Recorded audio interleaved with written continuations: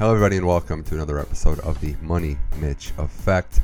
I'm your host, Mitch Michaels, and thank you again for joining me on this sports podcast where we have a lot of football to break down and talk about today. First up, it's going to be Kent Brown talking about the college football national championship game where LSU defeated Clemson. Kent, like myself, is a little bit of a degenerate, so we're going to break down what that game meant in terms of the betting side. LSU just dominant all year. Joe Burrow, Coach O going into immortality.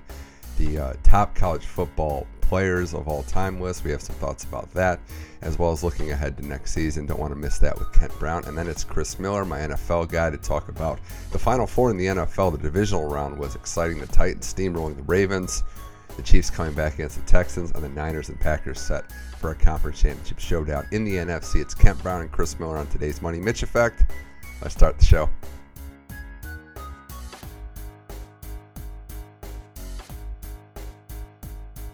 All right, college football season in the books. Kent Brown is here, the man that in the final fight in Rocky III bet against Rocky. Thanks for joining the show. Yeah, I mean, hindsight's 20/20, so I guess sometimes you win some, you lose some. Rocky III, obviously, Eye of the Tiger. I get the theme. Last night's game had two Tigers. So, and unfortunately, I bet on the wrong one. I had Clemson, so I was rooting for the Tigers that didn't end up winning. And worst case, I hope they covered. Then worst case, I hope they covered my teaser. And ultimately, all I won was a first half over and lost pretty much everything else. Yeah, I had LSU, but Kent, that over in the game, that really hurt, especially because Clemson's touchdown getting taken away at the end and then LSU running the clock out. It's why overs and me don't work. Oddly enough, unders at the end of bowl season started to work, but that was the part that was backbreaking. But props to LSU and really, Kent, before we get into their offense and Burrow, that LSU defense in the second half was lights out. I think that was what surprised me the most. Yeah, in the first half, I feel like Clemson had opportunities kind of the same way Ohio State did against Clemson in the Fiesta Bowl, where they could have built up a lead. You're kicking field goals instead of touchdowns. You're punting if you're Clemson. I think 3 times in LSU territory they punted in the first half. And you just have to score points because Joe Burrow is going to get hot. Jefferson, Chase, Marshall, Moss, those guys are going to make plays. And you can't depend on a lower scoring game to win you the game. And at halftime, they're down 11. You feel like, okay, you get the ball back after you stop LSU on the opening drive. Then Clemson goes down and scores. They get a 2. And at that point, it seemed like, okay, this is going to be a dogfight until the final minute. And from that point on, Clemson's offense never really got in sync. LSU's offense was sharp enough, whether it was Joe Burrow finding the tight end, whether it was him rushing for first downs. And then again, anytime they got one-on-one on the outside, it was evident. And that's what LSU's been doing all year. They've been very smart. They've been deliberate in terms of how they want to check out the defense. They want to make sure they have a one-on-one matchup. And wherever that one-on-one matchup is, Joe Burrow all year was finding that player. And he had, Herb Street mentioned it on the broadcast, 5 playmakers virtually out there on every play. And Joe Burrow just doesn't seem to make the wrong read. 60 touchdowns, 80% completions throughout the year. And in my opinion, the best single-season quarterback I've ever seen in college. I kind of was leaning towards Cam Newton heading into this game as the best single season I had ever seen from a college quarterback. Right. And a lot of that was Cam Newton had to carry that team on his back. The defense wasn't all that strong. But Joe Burrow he didn't even have a good game in one of his 15 games. He had great games, all 15 of his games. And you saw last night that he was the best player on the field in that game. And you're right, LSU's defense has to get the credit, but Clemson had to know. They, at minimum, had to get 35 points to have a chance to win that game, and they couldn't get it done. Yeah, and I think the big difference, I'm with you, Burrow having the best season in our lifetimes for sure, probably ever. Cam was the one, but he didn't have the bow on the season that Burrow did in the title game. That game was an ugly game that Cam could have played a little better in. Burrow throws 5 touchdowns against the undefeated defending national champs. Another thing about Clemson in this game, Kent, Lawrence, we're both big fans. I think there's a lot of potential for them, not only him and his future, but the team to come back and bounce back from this game. That was about as bad as he's looked. He didn't even complete 50% of his passes, and I think advanced stats had him overthrowing like 13 receivers, which was an insanely high number. I know a lot of that has to get credit. You got to give credit to LSU's defense and their pass rush on him. But it was a little weird to see Lawrence have his first bad game as a college player be in this stage and look pretty poor at times.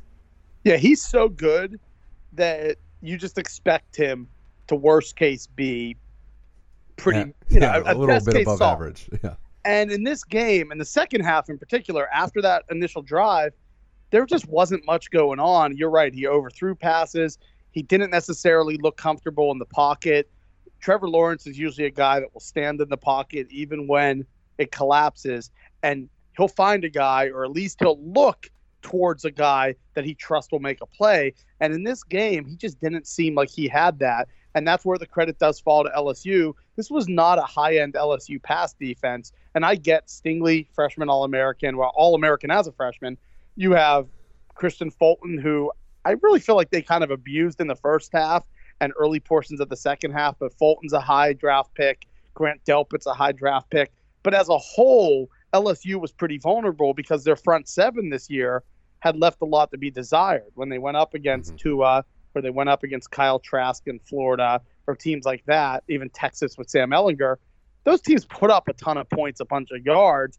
And in this game, maybe they've seemingly has been playing better lately. If you look at the Georgia game, the SEC title game, LSU's defense was lights out. Against Jalen Hurts, they played really well. So maybe they're finally getting things together. But for the first 10, 11 games this season, that was not an overall strength of the team.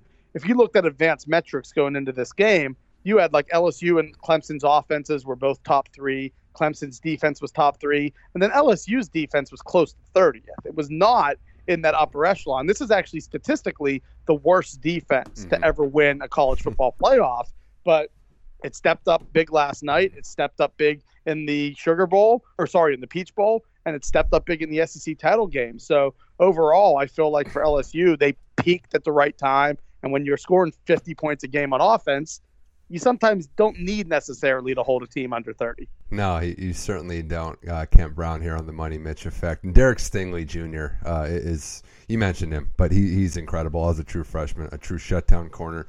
He's only going to get better in his only 2 years left in Baton Rouge before he goes to the pro game. But he's phenomenal. LSU's offense continues to roll. Kent, I do want to get your opinion on another one of it's almost weird to say unsung hero for a starter and a skill position, but a guy that in the shadow of Burrow doesn't really get a lot of the credit on the national stage. But Edwards-Helaire, the running back, Kent, what do we think of him going forward? Because every time I watch him play, he stands out to me. He's as hard to tackle as any running back in college. He's only a junior. What's the future look like for him, both, I guess, at the college level, if there is another year, and then going pro? Yeah, I don't know yet about his decision. I would assume he'll go pro. Most running backs, you probably should. There's not a lot of reason to come back for a fourth year. But on the other hand, maybe he'll look at himself as I'll be kind of a co-star along with Jamar Chase, who has to come back. He's only a sophomore. And the fact that he'll know he'll get a ton of touches. It's funny, you watch last night's game, and both Etienne and Edwards-Helaire are almost statistically the two toughest running backs after contact in the country. Edwards-Helaire is so powerful. If you watch him, he's not tall, but he's thick. His legs are big. He's the type of guy that, weight room coaches, strength coaches must love having a guy like that whenever they see him come in as a freshman.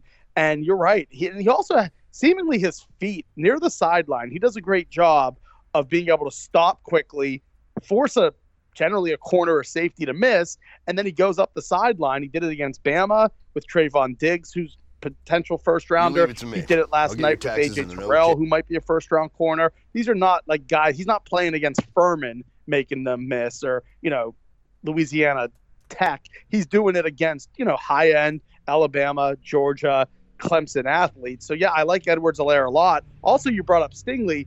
It's apparently he's going to play both ways next year. He's going to be a receiver and a cornerback. This year, they wanted him to acclimate himself. Hey, look, you're going to be a freshman. You're going to start at corner, and we'll see what happens offensively. But by all accounts, next year, the plan is to play him. I bet he won't get 50 snaps a game, but if he's out there 30 snaps and maybe a couple more plays on defense that he takes rest on, he's a guy that I think will have a chance to, be in that Heisman discussion next year. If let's say he puts up 7 or 8 interceptions. I think this year he had 6, And what if he has 7 touchdowns and he's a return man? He can, the fact that they're defending national champions, Derek Stingley Jr. goes in the next year with a lot of hype, and justifiably so. He was the best freshman in the country by far. Yeah, LSU, it's not going to be a bare cupboard by any stretch of the imagination, even with the movement, even with the coaching movement that we'll get into. Coach Orgeron has them lined up for success down the road, even if they are going to lose some key pieces, as every champion does. Ken, we got to go to Burrow now, because I agree that this season was transcendent. It's one we won't forget. It puts him on a short list with the greatest college football seasons by any position ever. 60 touchdowns, 6 interceptions. Last night he threw for 63%. It was his lowest percentage of the year. Every other game was above 70%. I had 1 2-interception game, and that was it. Burrow did everything, including last night, run the ball 14 times. Showed a lot of grit and determination, might have been banged up, but when I watch him play, and it's the cliche side of it, Kemp, but he has something special, and he's just going to continue to make plays. There wasn't a time LSU had the ball in a clutch situation where I didn't think he was going to do something special. I don't know what he's going to be at the next level, but I know that he reads defenses as well as any college quarterback I've seen. That, and on top of it, last night was the first time that there was a real challenge and a question of, they're down 10 points, how are you going to react? And he marched them down the field, scored it's a two touchdown. Best drives of the game, by the way. And before you know it, it goes from 17-7 to 28-17 at the half, and that's everything you want out of your Heisman winner, out of your All-American, out of your team captain. And, unfortunately, with you being a Browns fan and me being a Steelers fan, we might have to watch him be a Bengals quarterback the next 10 years, and I don't necessarily look forward to that, but he does have confidence. And you watch him, and the fact that he's a guy who, didn't win the job at Ohio State, competed for the job well by all accounts. He just didn't beat out Haskins, and he sat behind Barrett before that. You know what? He didn't put up a fight about it. He didn't put up a stink about it. He left. He went to another Power 5 program, and he competed for the job there. Opening game, beat Miami, in Jerry World, which is not a given at that time that he would do that. And last year had a pretty good season. They ended up winning the Fiesta Bowl and building something, but you never thought it would get to this level. And I like what a lot of scouts have been saying is, you watch him and he just gets better and better. He's not a guy that heading into the season people had as a first-round pick. He was draftable, probably would have went 3rd, 4th, 5th round. But you watched him in September, he got on the map. In October, he solidified himself, and by November, he was the best player in college football. And there's not anything about this season that makes you think he won't be good at the next level. And you're right, he's confident, he's accurate, he reads defense as well, he's athletic, and he's also seemingly the type of guy that, as you said, if it's 3rd and 7 and you're down 3 points in the 4th quarter, you're going to feel like he's going to get you those 8 yards and keep alive that drive. And you can't ask for much more than what you've seen out of him this past 3-4 months. Yeah, it's funny when Coach O said that Texas game, when they converted that long conversion late in the game, that he knew that they had a chance to win the title. But that was an eye-opening moment because we didn't know the progression. That was the first real test they had, that Burrow got so much better in the offseason. I wonder, though, Coach Brady now go into the NFL working under Rule in the Panthers. Ken, do you think that's going to be a big loss for LSU? I know they got to figure out their new quarterback situation, but that passing game coordinator, now an NFL OC, is 30 years old. I mean, it was unreal. As good as Burrow was, this guy Brady needs as much credit. Oh, it's a big loss. If you look at what he did this year, him coming in and really progressing this offense and putting them in a position where LSU football, we're so used to them being run on first, run on second, pass on third if you have to. And there was no guarantee when he got there that he was going to be able to change the climate and change the way LSU runs their show. He's not the OC by name. Clearly, he was working with Steve Ensminger, calling the plays and putting together the game plan. But in his 1 year, it was outstanding. It was as good as you could imagine. And maybe his future is in the NFL, or maybe he comes back to the college game as a head coach. I kind of have a feeling he's going to end up being, if not an NFL head coach, he's going to be in the NFL ranks for a long time going forward.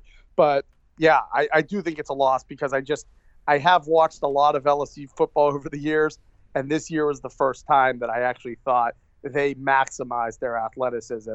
There's never been a debate on LSU football when they take the field that athleticism-wise, they're as good as it gets. They're there with Alabama, with Clemson, with Ohio State, you name it. I believe they have the most players in the NFL right now on current rosters. But then you'd watch them play, and they didn't compete the way Alabama, Ohio State, Clemson were competing. Now, if they can maximize that, and the fact that the system's now in place, I do think whoever fills that void becomes the receivers coach will probably not be much different in terms of mentality-wise. But the fact that you lose that sort of great mind, an up-and-comer that's clearly a talented new guy into the scheme of things, the fact that he's somebody who we had not heard of a year or two ago, and now he's LSU's passing game coordinator, and now the offensive coordinator of the Carolina Panthers, back-to-back days, that's a pretty good accomplishment. But look, LSU is not going to fall back to where they were a few years ago, where they're running a 1993 offense. But on the other hand, it's a void that now needs to be filled, and I don't see who can fill that void, Mitch. I just think if you can be 80% as good as Joe Brady was, that's still better than 98% of the play callers in college football. I mean, Beckham and Landry had to be like, where was this guy when we were in college? And they had all that talent and were running a very boring offense. But you Brady, saw Beckham celebrating last night. I mean, handing out some cash. Something. He was going to hand out cash. That probably wasn't the only cash he handed out before the sun came up, I want to say. But I also think that Brady, 5 years ago, he was a grad assistant at the school you really respect a lot and have admiration for, Penn State. Is that right? Yeah. It's been a good day for the people up in Happy Valley. I just, it's like OJ got away with murder and then he ends up going back into jail for stealing memorabilia. You got away with the Sandusky stuff. You might not want to just start doing what you're doing, allegedly. Hazing, allegedly, yeah. Man, can we think about changing the name of the city? Because it's not happy right about now. Last thing on this game in this season, Coach O, the guy that got to this point kind of was a hire that most people panned, thought that it wasn't going to work out. USC had a chance to have him, and they passed on him. He's now led this team to a title. He's got them set up nicely for the next decade and beyond with the recruiting pipeline.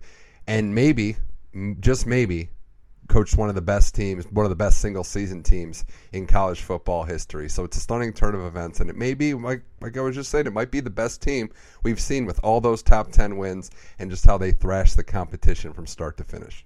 Yeah, it's one of those I questioned the hire at the time because he was such a failure at Ole Miss, and then even though he did a good job at SC when he had to fill in as the interim guy, it was still pretty evident that, he was not, on paper, the guy that the established coaches across college football were. But I think the one thing he learned from that Ole Miss job was you can't micromanage everything. You need to trust your assistants. You need to understand what you do well and what they do well. And if you watch what he's done, Dave Aranda stayed there. Remember, Aranda was not his hire. Aranda was the hire previously by Les Miles, but he was already locked into that program. Ed Orgeron came in with a defensive mentality. He didn't then run the defense. He let Dave Aranda continue to run that defense. And then offensively, going in and getting a guy like Joe Brady to change things up, that's a smart thing. So I feel like Orgeron had to humble himself, had to understand that I'm not necessarily this guy that's going to be calling the X's and O's on the sideline, but I'm a good recruiter. I love this university.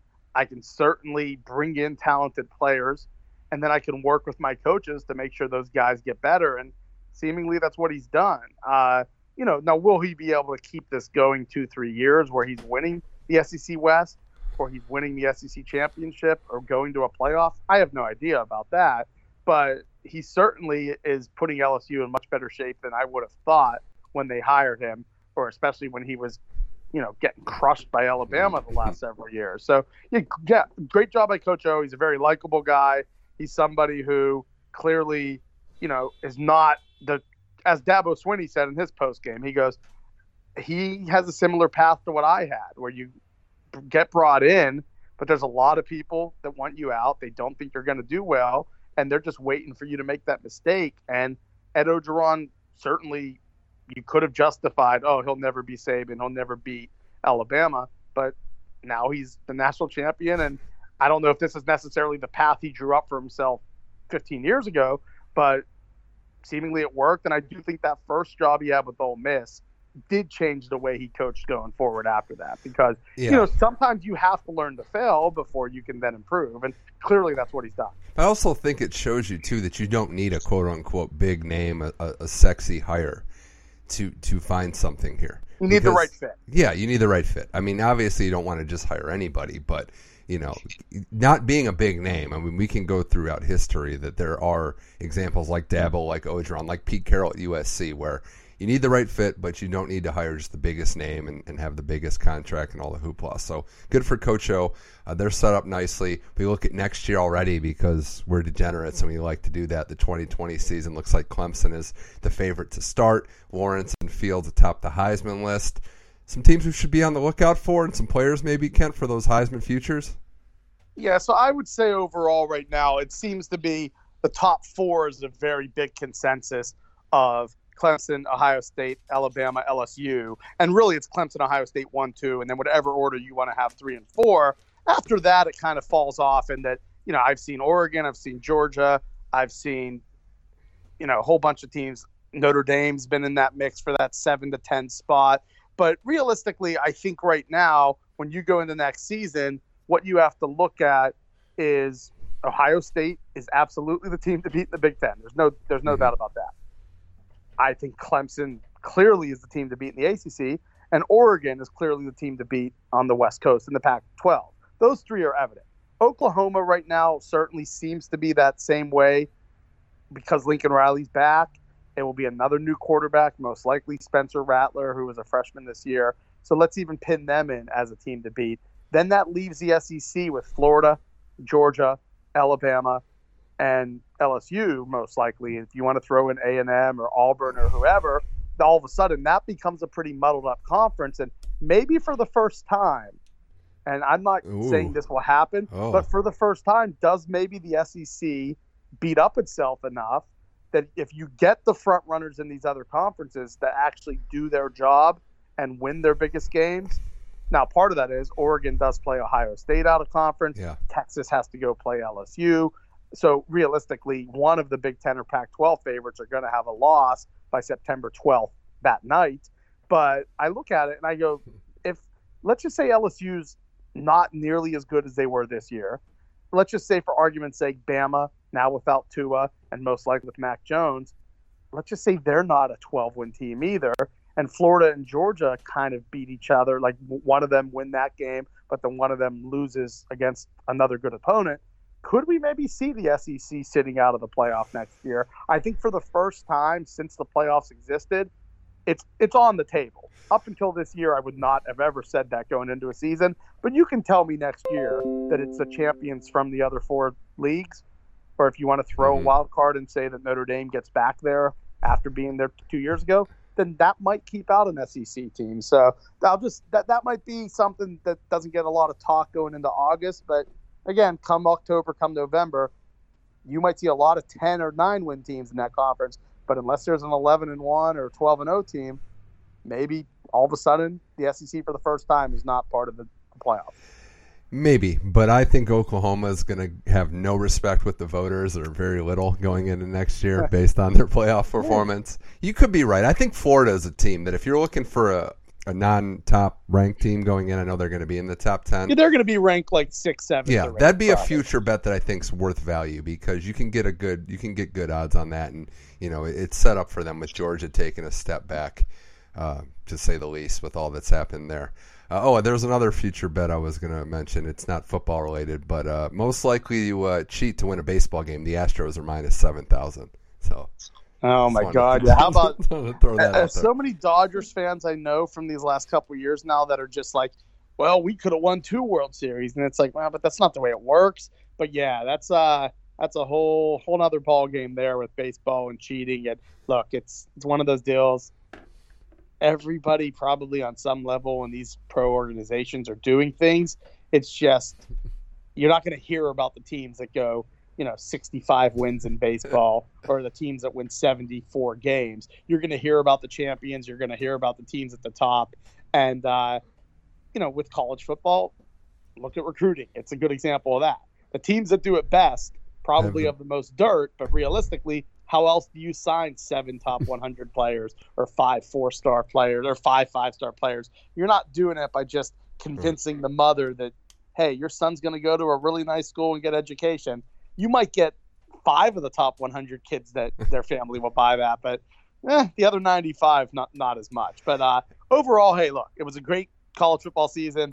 We got together and watched a bunch of games. We certainly were chatting and texting about a bunch. I think one little negative, a little teardrop came down my eye last night when I heard Nick Rolovich leaving Hawaii, going to Washington State. He was such an established person there, and when that hit, our old pal of the show, Matt Gothard, and I and you this year, we loved betting Hawaii. Yeah, and now I don't know who their coach is going to be. I don't know if I can trust the guy. I knew I could trust Rolovich, especially those home games. And McDonald's leaving too, right? He's going pro or trying to go pro, I guess. I don't know what's going on there. Yeah, it's just so our Hawaii Rainbow Warriors, we might have reached peak Hawaii this year, and starting in 2020, we'll have to look the other way. The other thing, by the way, I always got to get one thing in that I don't know if you'll cut out or not. So I'll say this. Okay. Jim Brown winning, and I'm not denigrating Jim Brown as a pro player. As an NFL running back, he's about as good as it's ever got. Okay, I hear what you're going to say. Okay, it's fair. As a college running back, Jim Brown is nowhere close to being the best college football player of all time, let alone even the best running back, that's ever been at Syracuse. That's Ernie Davis. On the other hand, ESPN could have really made some news last night, and it would have actually been justified in some way. Reggie Bush? You're getting hot. Okay, yeah. Right color. Right color. 32? The cardinal and gold. If you could have said, and you can make I'll say this, you can make more of a legit claim that O.J. Simpson is one of the top 11 college football players of all time, and it's pretty valid. You really can't argue it too much. I just don't understand the Jim Brown thing at all. So if you could have thrown O.J. and a Donald Trump at the Superdome together, oh boy, that could have been a whole nother subplot. Well, it's fair. I think the biggest beef would be that there was nobody within the last 30 years on that list. Which, I mean, come on. And I just want to know what the process is. They didn't really do an NFL 100 I'll ask you this. Who is your best? Who's the best that you've seen? And in my lifetime?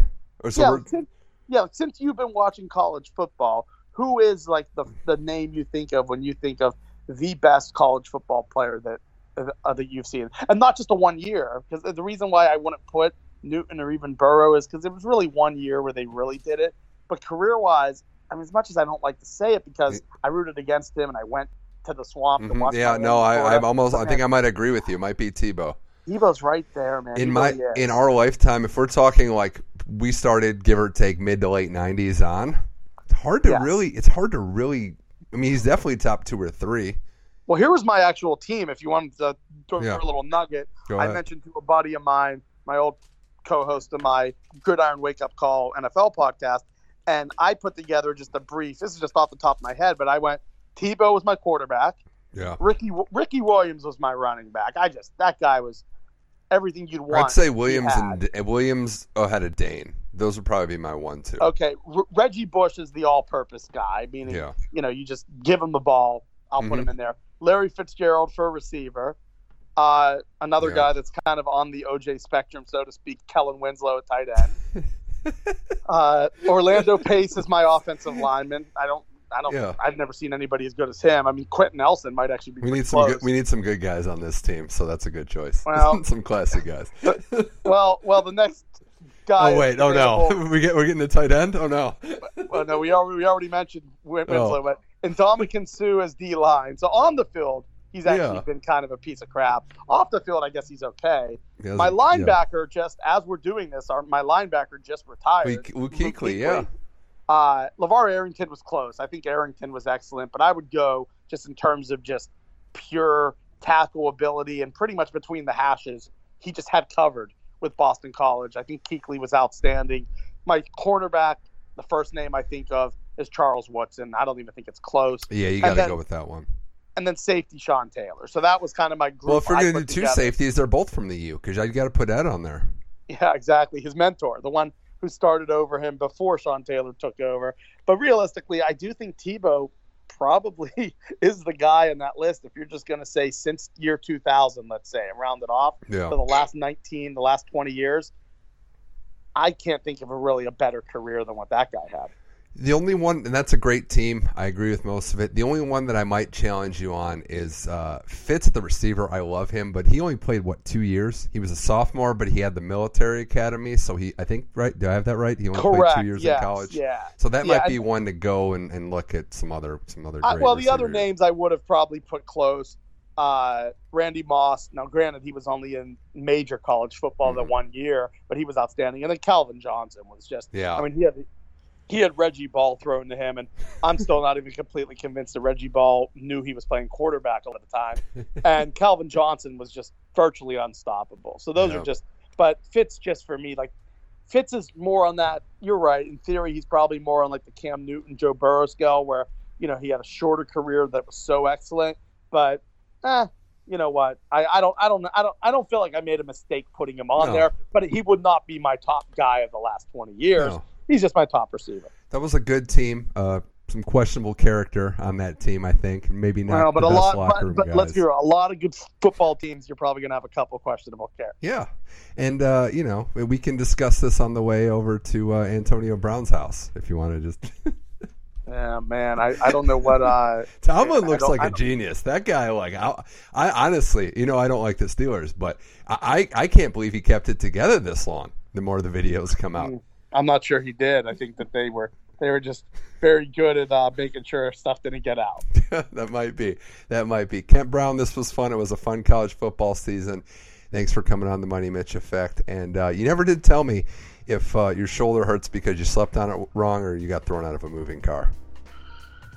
Oh, man, it was. I don't even want to actually admit what happened, but it was option C. It was not A or B in that case. That's great. Kent Brown, thanks Let's again. just say they don't always fight that. They don't. We'll keep that one in. All right, Kent, thanks for coming on.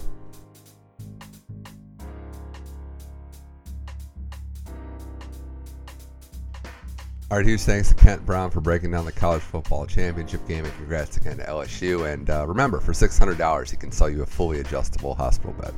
Unless you play hardball, then it's $550. But thanks again to Kent Brown for coming on. We're going to go to the pro game now with Chris Miller. Titans are on the rise. Can they beat the Chiefs? What is going to happen in the NFC title game between the Niners and the Packers? How did they get there? What are we looking at for potential Super Bowl matchups? We break all that down on the Money Mitch Effect with Chris Miller now.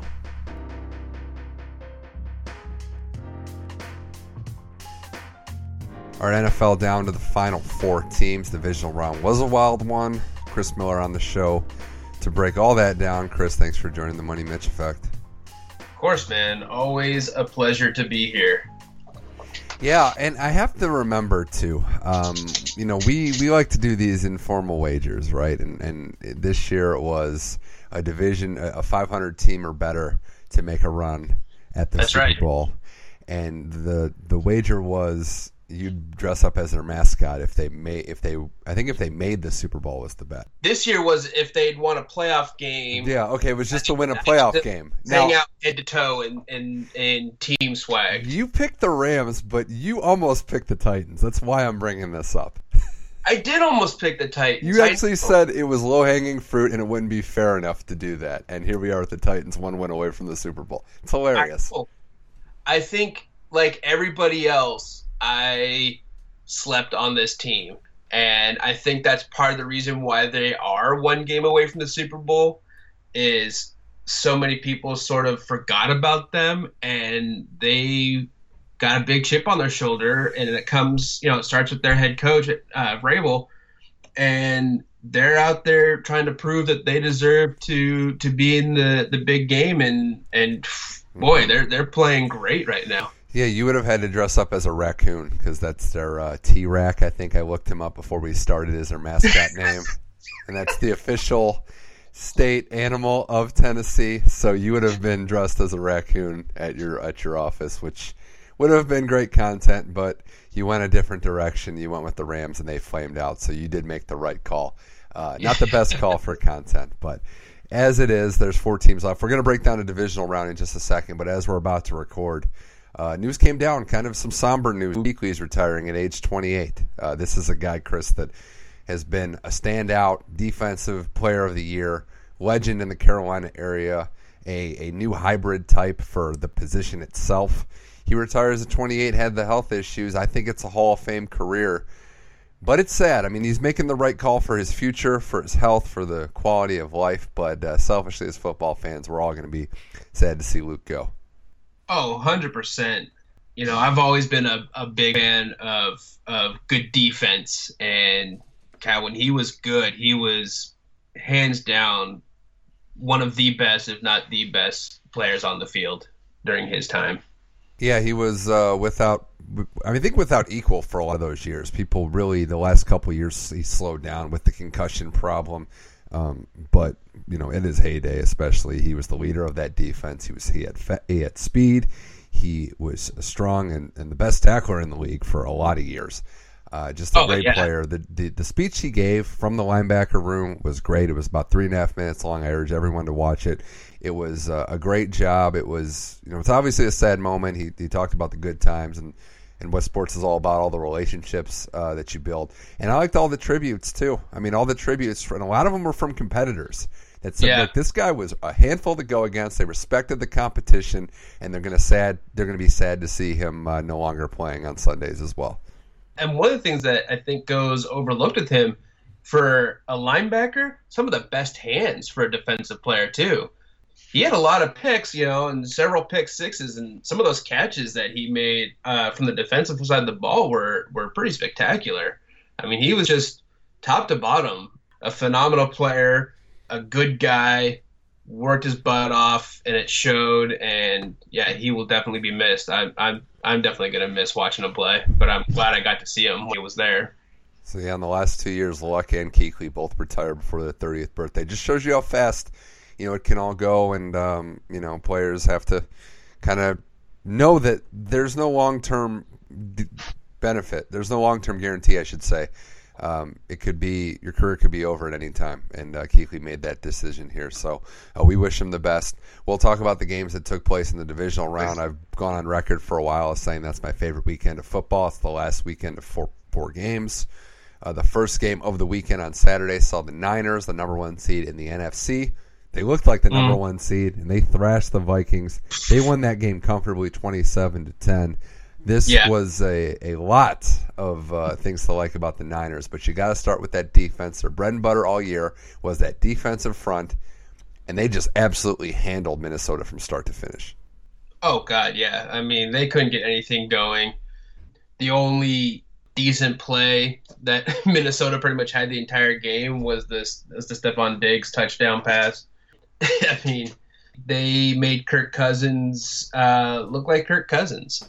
And surprisingly, I mean, they shut down the run game too. I mean, it was, from top to bottom, that run game, you know, controlled the clock. Tevin Coleman had a great game, and boy, that defense, looks a lot like the Harbaugh era defense. I mean, it's frightening. I can be critical of Kirk Cousins too, but I'll say this: if Cook doesn't get going, that team really doesn't have a chance to win. And I would struggle to find any quarterback in this league, even Mahomes, even Rodgers. If you're not going to get blocking from your line and no run game, you're not beating that team. It's just not going to happen. The Niners with Bosa and Buckner and Armstead just rotating bodies. Sherman had the pick. He even acknowledged as much that, it's a very good benefit to be playing with that front interior that the Niners give you, because they definitely go hunting for the quarterback. But the offense was interesting too, because Garoppolo made some mistakes. He put together some big drives when he needed to. Kyle Shanahan's play calling was on full display. What stood out to me, you mentioned the running backs. And they have 3 running backs they like, and it really doesn't matter who has the hot hand. They'll just feed it. Like it was Coleman was having a great game. Yeah, Breda's good. They can put Mostert in there. I mean, any one of them can do damage. They're different, but they all accept their role. And it's a very simple formula. They're going to just play great defense, limit the turnovers, get the big pass plays they need to, but get a lead and ride that run game, and they will go very far, maybe all the way this year. Oh yeah, I think I think this NFC Championship game is going to be a real fun one to watch. I mean, it's Packers-Niners, for a chance at the Super Bowl. It's good classic, sort of newish rivalry between the Packers and Niners. It goes back to the mid-late 90s in the Brett Favre era, but it's turned into one of the better postseason rivalries in the NFC. And it's good to see this classic matchup. And, I mean, the Packers are playing some of their best football, too. So this is going to be a real fun game to watch. It's a weird Packers team in the sense that it's not what we're used to, but it might be better than what they've had in a very long time. Packers make the conference championship game by beating the Seahawks 28-23. And, to see a team led by Aaron Rodgers rely on the ground game, this was his best game in a long time. This was the game they needed him the most. I totally understand what the offense has transformed to. Aaron Jones has become a monster. He scores at an impressive rate, but they needed Rodgers to make some throws. And what I saw in this game was throw after throw on third down, extending drives. They were money whenever they needed to be. And especially at the end of that game, they put the game on ice with some throws by Aaron Rodgers. It was a vintage performance in the clutch for Rodgers, and you could tell that he kind of senses that this team has the potential to be special, and he's got the supporting cast this time. I think this was, in some ways, Aaron Rodgers doing his best Tom Brady impersonation. He was efficient. He made the passes that he had to make. Credit to his line for most of the game. I mean, they gave him the time to make throws, but even when they didn't, he was throwing up some pretty special balls there. I mean, it was fun to watch, and this is easily one of the best Packers defenses I've seen in the Aaron Rodgers era.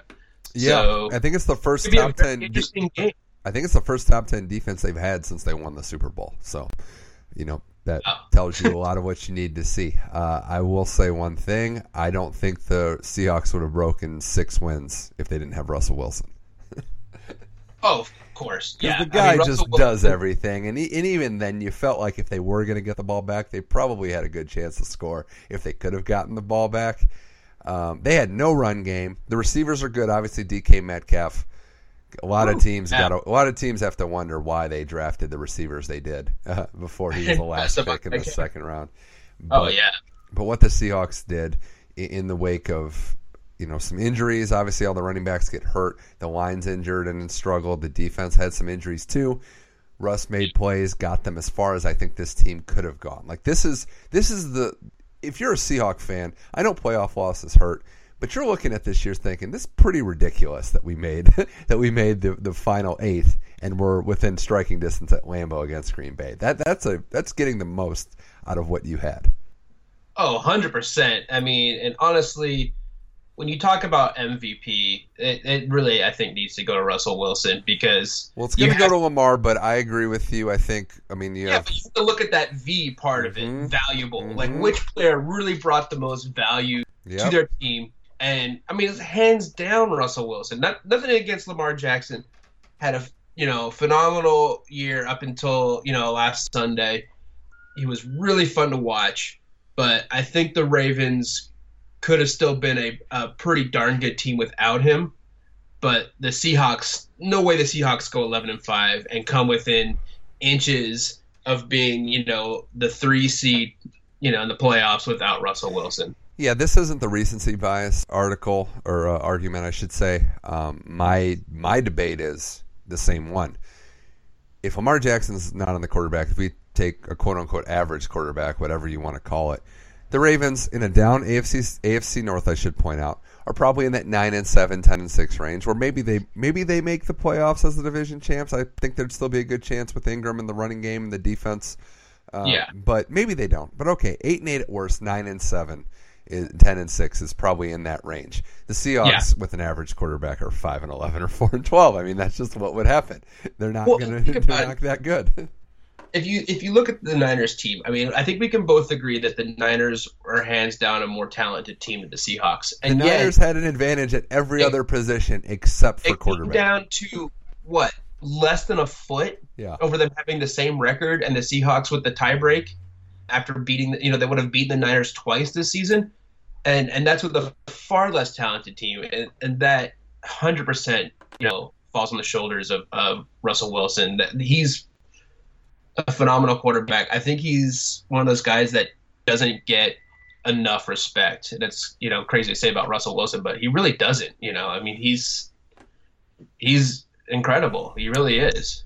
Yeah, it was another remarkable year for the Seahawks. With some retooling, I think they'll be back. As long as Wilson's there and healthy, they're going to be a contender. But the Packers move on. NFC title game is set. Money Mitch Effect here with Chris Miller breaking down the NFL playoffs. In the AFC, Saturday night gave us the upset of probably the year. Titans beating the Ravens and really handling them. I know the Ravens ran up a lot of yards in this game, but they did not score points. They got stuffed on fourth down. They had turned the ball over. They lost 28-12 at home. Top seed in all of football was one and done, 14-2, and they lose to the Titans in a really game that wasn't close for much of it. Titans 28-12. A couple of things to break down with this game, but I think it has to start with Derrick Henry because what he's done, 3 straight games, 180 yards, never been done before. He's starting his playoff career. The only guy who started it better so far is Terrell Davis, and he's a Hall of Famer and went on one of the great runs to win a Super Bowl title. Derrick Henry's a beast. He even threw a touchdown pass as well. Yep. They can't stop him. They don't want to tackle him. Yeah, when you have a guy like Henry, Chris, it completely changes the game and gives you that identity that the Titans have been lacking for so long. They now have with who's probably is the best running back in football. Oh, yeah. I mean, 195 yards rushing, and he threw as many touchdown passes as Lamar Jackson, the potential MVP. He was doing everything. No rushing touchdowns, if I see correctly, but still, I mean, when you carry for 195 yards, you don't really need to necessarily punch it in. You're going to make things so much easier for Tannehill, and that's what he's done this whole year. And a lot of credit to Tannehill. I mean, yeah, he didn't necessarily have a lights-out spectacular game. He didn't need to, but since taking over the quarterback spot for Tennessee, I mean, they've been, I think, 8-3 is him as a starter. Yeah, it completely changed their season. Tannehill's mobility, his legs, but also his ability to make plays and know when to tuck it and when to throw it and not turn the ball over have been huge. Because, I mean, Derrick Henry has grown men in the NFL afraid to tackle him. This is only the comparison I'm making is to Mike Tyson back in his boxing heyday when he had grown professionals scared to fight him. So I mean, have you seen Derrick Henry's legs? I mean, his legs are bigger than you and me combined. If you literally stuck you and me next to each other, his legs are still wider than us. He's talking to his linemen, and they're like eye level, width level. Like, he's just as big as them. It's pretty crazy. But I will say, Vrabel, you mentioned him at the top. He deserves a lot of credit for this, for getting his team motivated, for getting them to buy into believe, but also the game plan was very good. We worried about this Ravens team with the Titans that if they get a lead, can the Titans come back? Here's what Vrabel did. He didn't abandon the run early on the first drive that they didn't score on, but he would go for the jugular when he needed to. They get that fourth down stop up 7-0. First play, we're going deep. We're going to try to score, stretch this lead. So the Titans are great, and the defense that all year we I think deservedly so marginalized them for not getting the job done, and a lot of high-scoring games, especially that one against the Saints at home that they lost where the defense let them down. The last 2 weeks, they've held teams under 20 points. This was Lamar Jackson, and I know they put up a lot of yards, but down in distance, third and short, fourth and short, they were outstanding. This Titans D deserves a lot of credit too. Oh, hands down, and a lot of that mentality again comes from their head coach. Obviously, he was a phenomenal defensive player in him, and I mean, this is the Titans team that I think we thought we were going to see this whole season after week 1 when they played the Browns, where everyone was like, oh, the Titans are really good. And then they sort of struggled a little bit. You know, Mariota was let's say, off, to say the least. They made the change, and the mentality, the whole thing switched, and they're playing phenomenal football. And, you know, I watched them when they played the Raiders, and I was kind of thinking the Raiders were going to win that game. I thought they'd be a little more competitive, and just watching Tannehill dismantle them, and I was like, wow, this is a much better team than people give him credit for sure. And on top of Derrick Henry, who's obviously a phenomenal ground threat, I mean, A.J. Brown, again, not necessarily a phenomenal game for him because their passing game was... He's a stud, though. But, God, he's going to make things very interesting for a marginal Chiefs secondary. So It's going to be a real interesting game, and I think the Titans really have a chance to go into Kansas City and shock the world. Well, I just want to also say on the Ravens, I don't want to get into, obviously, one game it stings that they were one and done. They still did remarkable things this year, most rushing yards by a team in NFL history in a regular season. Mm-hmm. I don't want to dance on Lamar Jackson's grave, even though this was 2 straight years where there have been playoff shortcomings. I think the playoffs are a different beast. He's going to get many cracks at this to figure this out. I would say personnel-wise, they should probably invest in a legit number 1 receiver. I know they like the tight ends, and I know they like the running game, but there were times, and you could say, even with Brown and the Titans, it helps to have that guy you can trust in big moments. I know they have Hollywood Brown, and they like Mark Andrews as the tight end, and they have some pieces, but they never really had that go-to guy this year. That'd be the one roster move. I'd try to find an alpha at the receiving core. I think that would help Lamar out. Oh, definitely. I mean, I think they have a lot of good, not great receivers. I think Brown is good, not great. I mean, he also had some injuries and what have you, but he's sort of a home run or drought sort of receiver, it seems, at least so far. I'm a big fan of Seth Roberts, but obviously, he's more their possession guy. He's sort of the third down receiver. Willie Snead, he's Willie Snead. Like, he's going to have games where he's amazing. He's going to have games where he's amazing. He's going to have games where, he's not. It's kind of like Marcus Brown in a lot of those ways. They have a lot of receivers that could have really good games, but might not. And if they all have bad ones at the same time, we're left with this. So I they're gonna have chances, obviously, but all it takes is one game against a team with some bad dudes on it, and you can be headed home. That's what I think we love about the NFL playoffs, is that it's sudden death elimination, and every game matters. Speaking of every game matters, Chris Miller on the Money Mitch Effect. The other AFC game, Chiefs and Texans. My goodness! All right. Wow. 21-0 after the first. Texans were leading. They stretched it to 24-0, and then the Chiefs rattled off 4 straight touchdowns. So they made up that. They were leading by 4 1/2, and they won by 20, 51-31. I've never seen a game like this. I don't think we'll see a game like this maybe ever again. It comes back to this Chiefs offense catches lightning in a bottle better than any offense I think I may have ever seen. Oh, yeah. And I remember checking the score of that game because I was out and about with my kid at the time at the playground, and I was checking. I was like, "Oh my God, the Texans are up 24-0. This is insane." And then a little bit later, it's like, "Oh my God, the Texans are down 28-24. This is insane." And wasn't there a Raiders game earlier this year, Raiders Chiefs, where similar things happened, where Mahomes went nuts in the second quarter? I feel like that happened earlier this year. The first game that they played, the Raiders, when it was in Oakland, the Raiders were up 10-0, I think, at the end of the first quarter, and they looked like they were controlling the game. And then I believe the Chiefs scored 28 points in the second quarter, which is very similar to what they just did against the Texans. Well, the game itself, I mean, that's why scores and can be misleading. The Chiefs' offense, they had some drops. The one of the touchdowns was a blocked punt return. It was uncharacteristic, but it wasn't as if the Texans' D was shutting them down. That was important to note, that they were kind of self-inflicted wounds. You need a spark. You need an opportunity to get back into the game. Bill O'Brien, for whatever reason, decided to give it to them by calling that fake punt when it's a 24-7 game. Totally don't understand that. We can question certain decision-making about not going for it when it's 21 points, and I understand that more, but O'Brien definitely kind of let this game get away from him at times. But I'll give him this, and I know he's easy to criticize as the coach, and by obvious means. Yeah. Chris, they gave up 51 points. At a certain point, players have to look themselves in the mirror. I don't care who the coach is. It does not matter to me. If I'm a player on that team, I'm disgusted with what happened because they could not stop the Chiefs from the second quarter on. Oh, 100%. I mean, and this is kind of why, to take this back to the Raiders for a second, why I wasn't fully upset with them trading away Khalil Mack, right? Because Khalil Mack's a hugely paid defensive lineman. J.J. Watt, before that was one of the highest paid defensive linemen, and your defense still gives up 51 points. So why are they spending all this money on guys who are just going to get run over?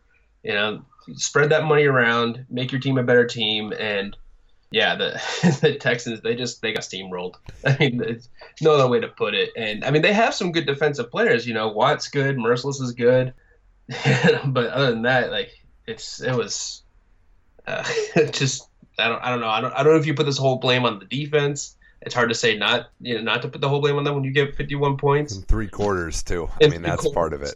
The secondary needs some work, I think, clearly. Kelce, they could not stop at all. He had a monster game, and Mahomes is special. He made plays. They operate at the fastest clip too. We talk about the Ravens offense, but the Chiefs, they're going, and when they mix in Damian Williams now running the ball well, you got to keep honest with him. They can go Hill over the top. Hardman's contributing. Kelce, they got weapons. Sammy Watkins too. He had a game. Yeah, Mahomes had 53 yards on the ground. He was their leading rusher. So it's gonna be interesting. I'm really looking forward to seeing how this lightning fast offense goes up against a grinded out tough defense. Well, yeah, let's talk about that one first. Run game, because I agree. I think this is fascinating. It's about a 7.5 point spread right now. I think that might be a little too big. I think this game will be closer. Yeah. It feels like a snug, a little too close for comfort game for the Chiefs. I do think they're going to win this game. I think the Titans have the opportunity to win. I just do wonder at some point, will Derrick Henry realize he's a human being? Maybe he isn't. I don't know. Maybe we're all in for the rude awakening when he reveals after a Super Bowl that he's a cyborg. I don't know. But that's a lot of wear and tear in a short amount of time for Henry. But you know what game this actually reminds me of is that Jaguars-Patriots AFC title game a few years ago. Yeah. Where a team's coming in with momentum. They don't have the flash. They don't have the players that maybe have name recognition.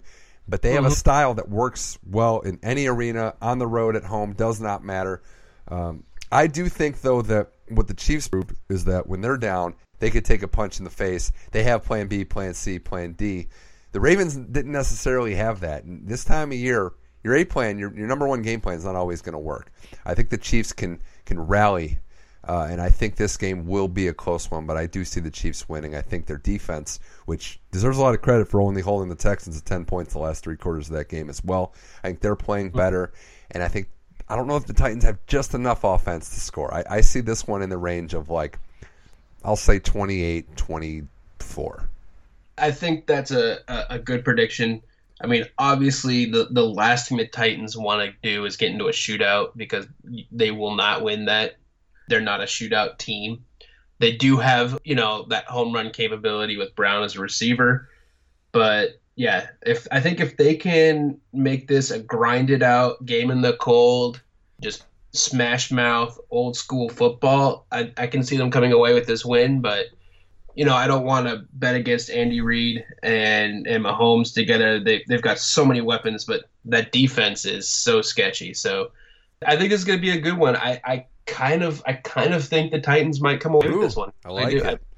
I do. I think I've seen enough in the recent weeks to be a believer, and All right. We'll see. Plus, I mean, I can't root for the Chiefs. No, I know you can't. Well, that's good. Chris is he's going to tighten up with the rest of Nashville, as they say, and he's going to go with the Titans here. I do think Nashville. It's a great city. I've yet to go to Kansas City, so I don't think that's on. You're not going to root for Kansas City.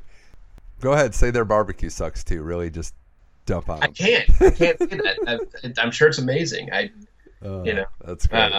Well, the NFC game is going to be, I think, one that we're all looking forward to. It's the later game, Packers and Niners. You mentioned the rivalry. We even saw the Niners have beaten them in 2 playoff games within the last decade too. So there is some recent history there. There's also the fact that Rodgers wanted his barrier kid, wanted to play for the Niners. They passed on him. Those people aren't still in power, but Rodgers thinks about that stuff. These teams drafted Chris 4th and 6th. Niners were 4th in the draft, and I think it was about 4th last year.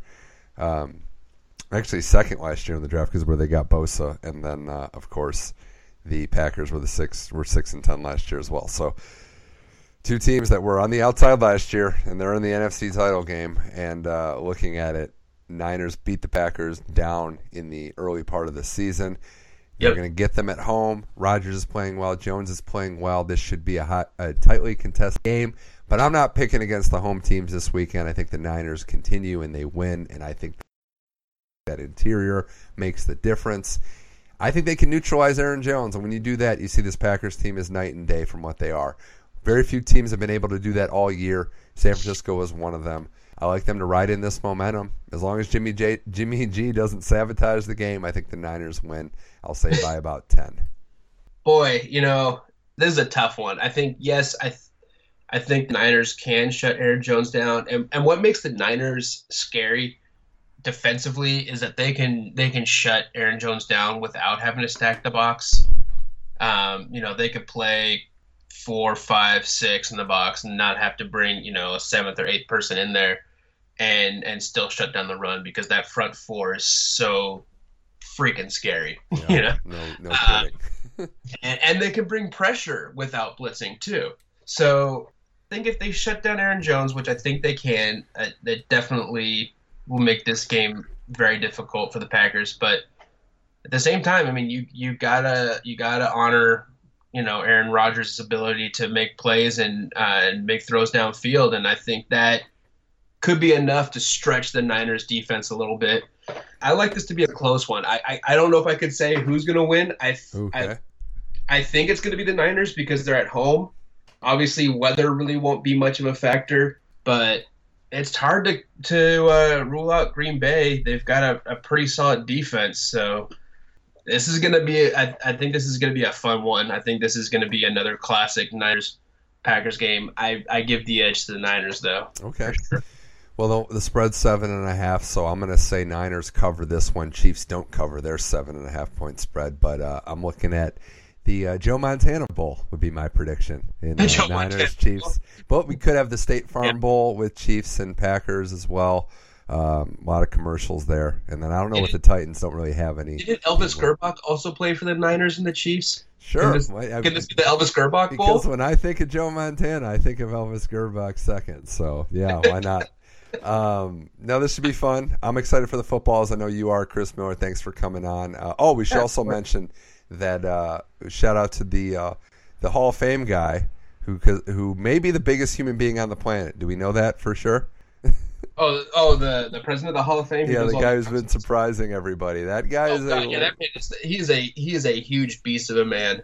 I've watched a lot of the announcement videos where he goes to the different hotel rooms and stuff, knocks on people's doors, and I mean he talks to offensive and defensive linemen, and they look fairly small next to him. Yeah, shout out to him. So if he shows up at your place, whoever's listening out there, for sure. I mean, if he knocks on my door, I'm going to be like, oh my God, I'm going to the Hall of Fame. Yeah, just don't offer to feed him, because I feel like he'll probably eat you out of house and home. He probably would. Chris Miller, this was fun. We'll check in sometime down the road, but thanks for coming on the Money Mitch Effect. Yeah, of course, man. Always a pleasure, man.